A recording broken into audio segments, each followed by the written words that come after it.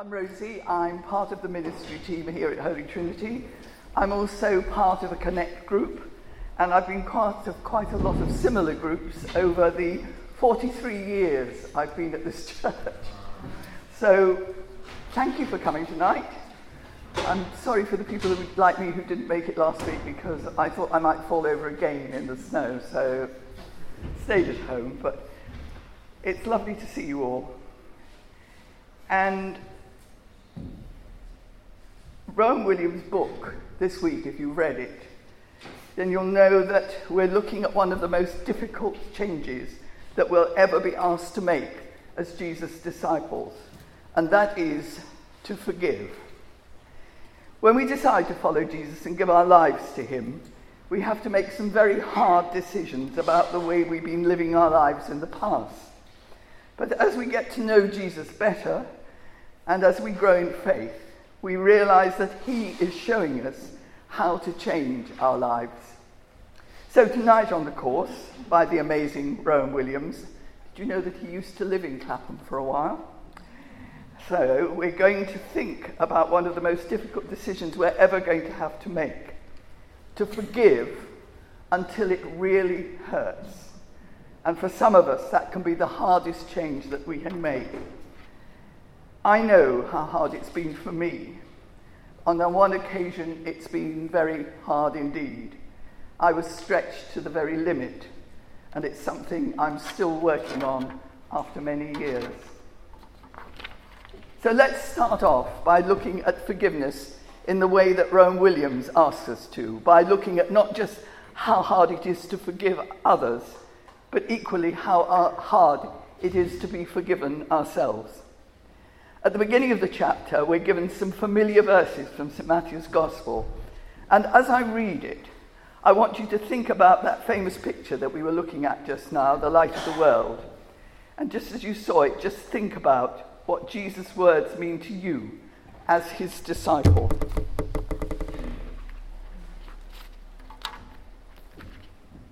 Ask, and it will be given to you.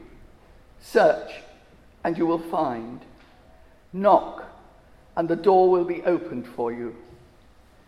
For everyone who asks receives, and everyone who searches finds, and for everyone who knocks at the door will be opened.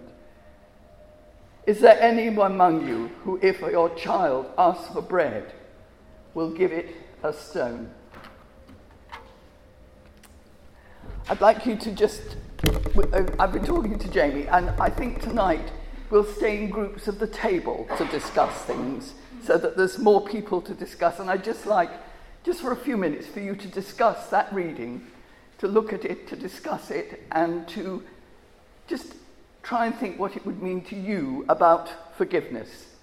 Where does it touch you about forgiveness, or God forgiving you? Okay, so if you break into the groups that are on your tables, okay, and we'll come back in about 5 minutes. If you want to talk about what that reading means to you about forgiveness.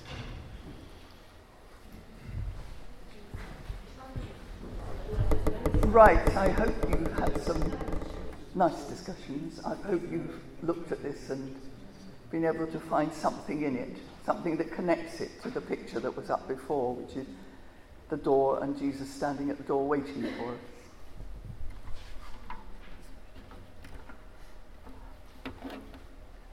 I hope that discussing that passage has helped you to start thinking about forgiveness in a different way.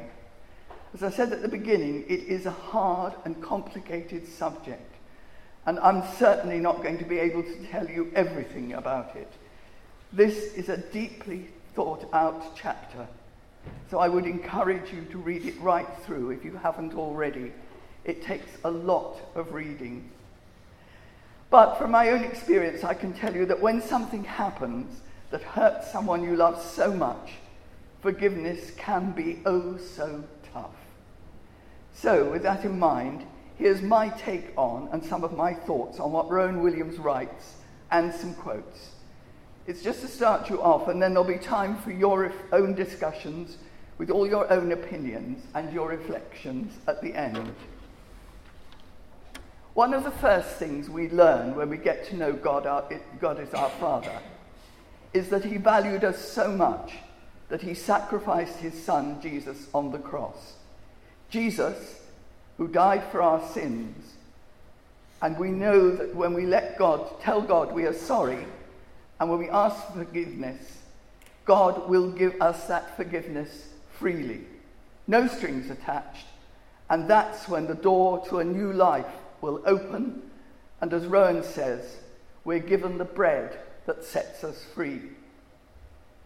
In the reading from Matthew, Jesus is right, as always, when he says there are not many parents who would give their child a stone instead of bread. We all know that bread has been given a bad name recently, and a lot of us try not to eat too much of it, myself included. But thousands of years, it has been our staple food, something that we know will keep us alive. But for Christians, bread is something important for another reason, because ever since Jesus blessed the bread for the disciples at the Last Supper, it is the bread that we as his followers today have shared in the communion service. We use bread to remember why Jesus died for us and rose again.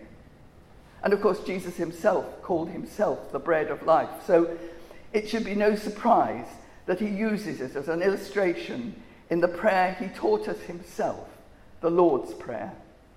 Give us today our daily bread. And that's what we ask. That is a direct request to God, almost a demand. But Jesus knows that we need to keep asking God for the bread of life to keep us going until his kingdom comes on earth.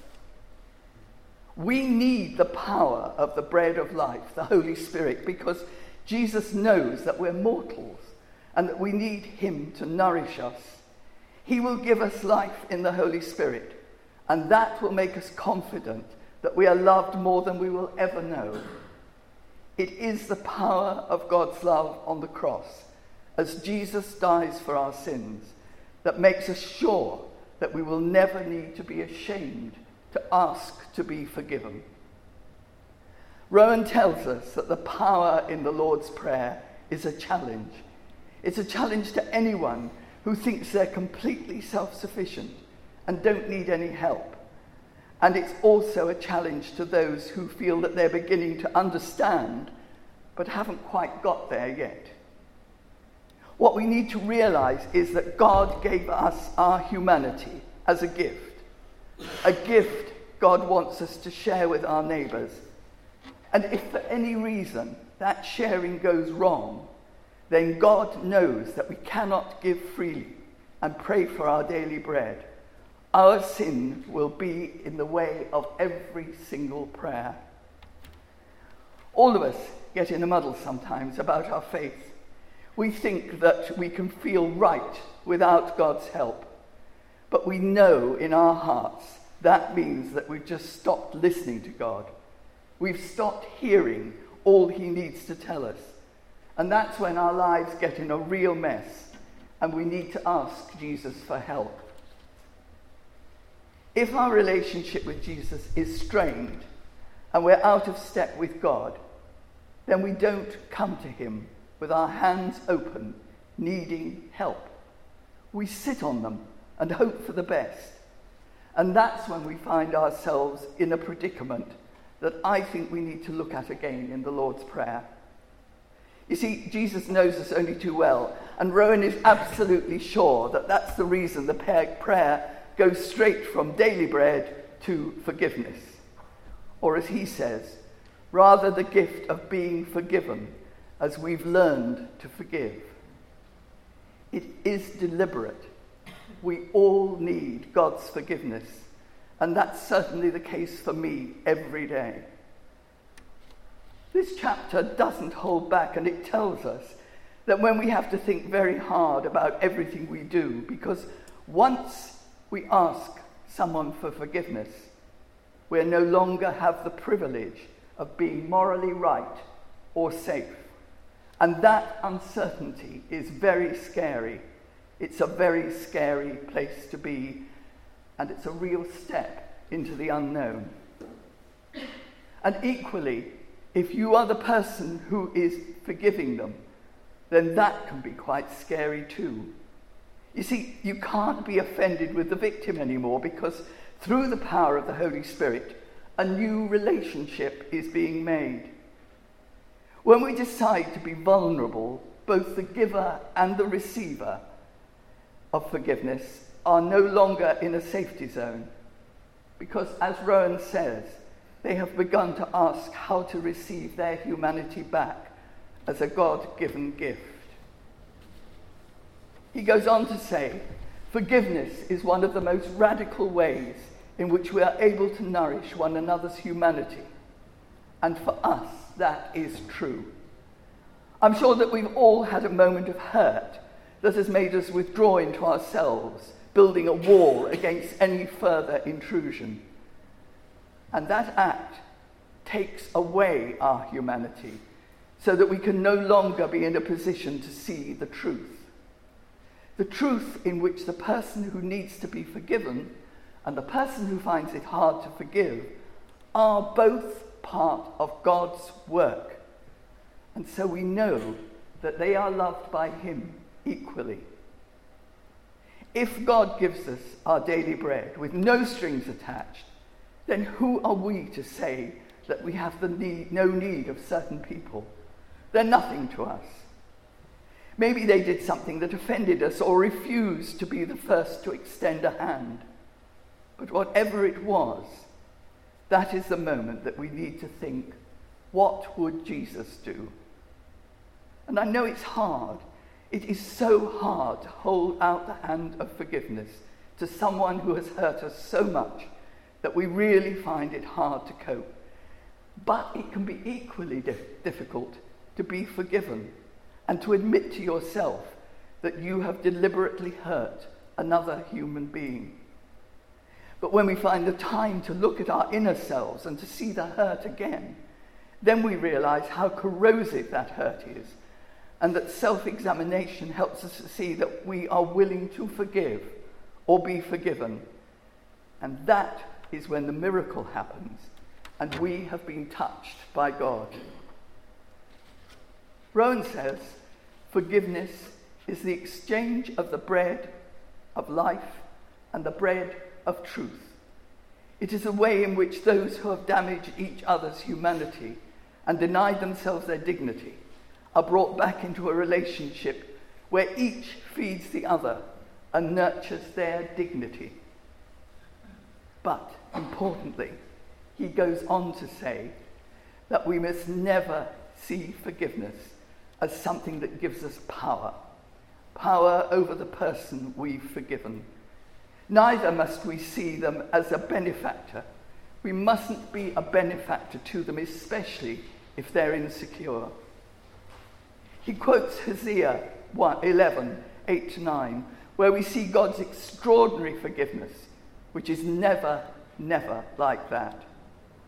For I am God and not man, the Holy One among you. I will not come in wrath. Rowan Williams writes, not power, but the powerlessness of the God whose nature is to love us is what is shown in the act of forgiving.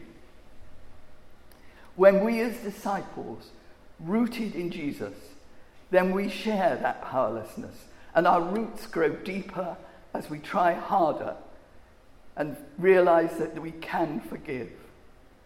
Rowan Williams, dealing with what it's said to be like to be forgiven, says, it is another kind of powerlessness, recognizing that I cannot live without the word of mercy. Recognizing that I cannot live without the word of mercy.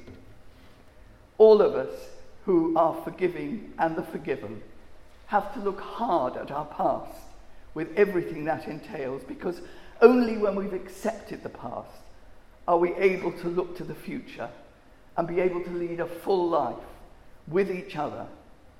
And for me, that is the hardest part of forgiveness. And I'm not there yet. I don't know about you, but I'm still trying. I'd like you to think about what is said in the book. I'd like you to think about what I've said and what I've quoted from Rowan. I'd like you to think about the forgiving and the forgiven. So can you go into your groups again, and we'll have about 10, 15 minutes of talking about maybe times that you've been forgiven, maybe times when you've been forgiving. And if you really get stuck, you can go to the 3 questions that are on the handout and see how you could answer those 3 questions. Thank you.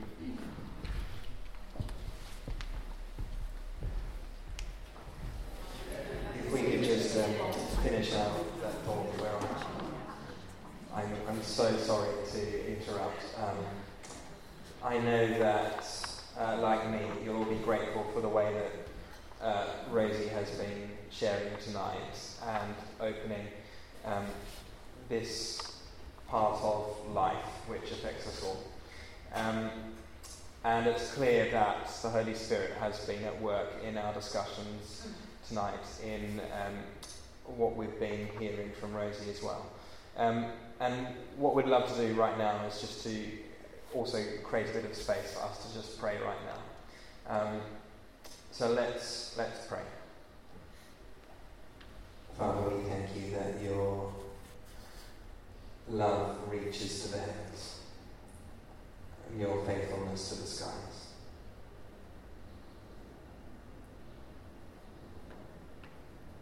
We thank you that you love us to the very bottom of our souls. Thank you that there's nowhere so dark, nowhere so deep that you have not been. Thank you that you are the man of sorrows, who is much acquainted with deepest grief. Thank you that you've borne the weight of the world on your shoulders.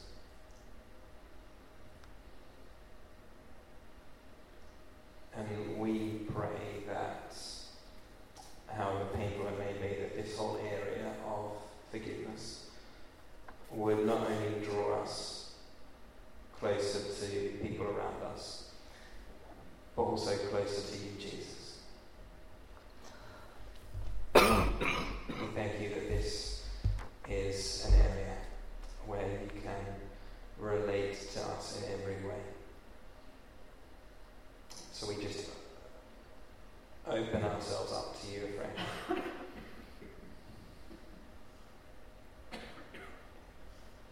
And Lord, by your Spirit, would you move in us? Would you be at work in us right now?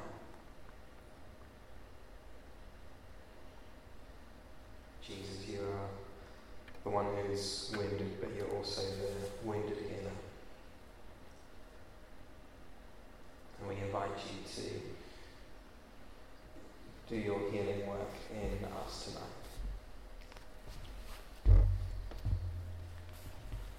Father God, you know how often we fail to do your will.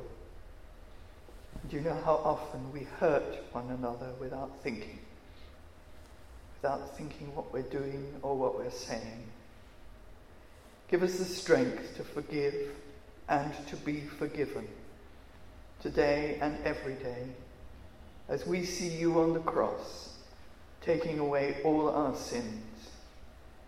And we ask this in Jesus' name. Amen. Amen.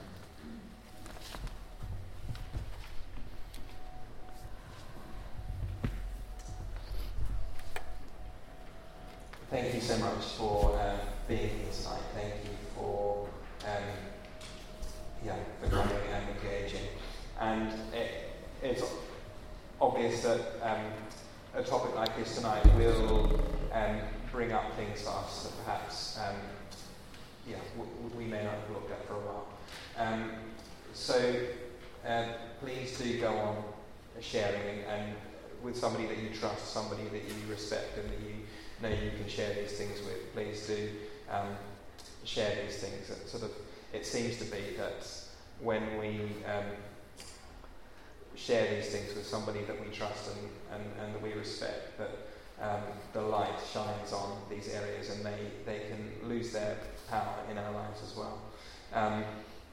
So I just wanted to say that, any area to do with forgiveness, please do go on praying, do go on talking to God about this area, but also keep talking with people that you trust and you love. Thank you, Rosie, very much for leading us tonight.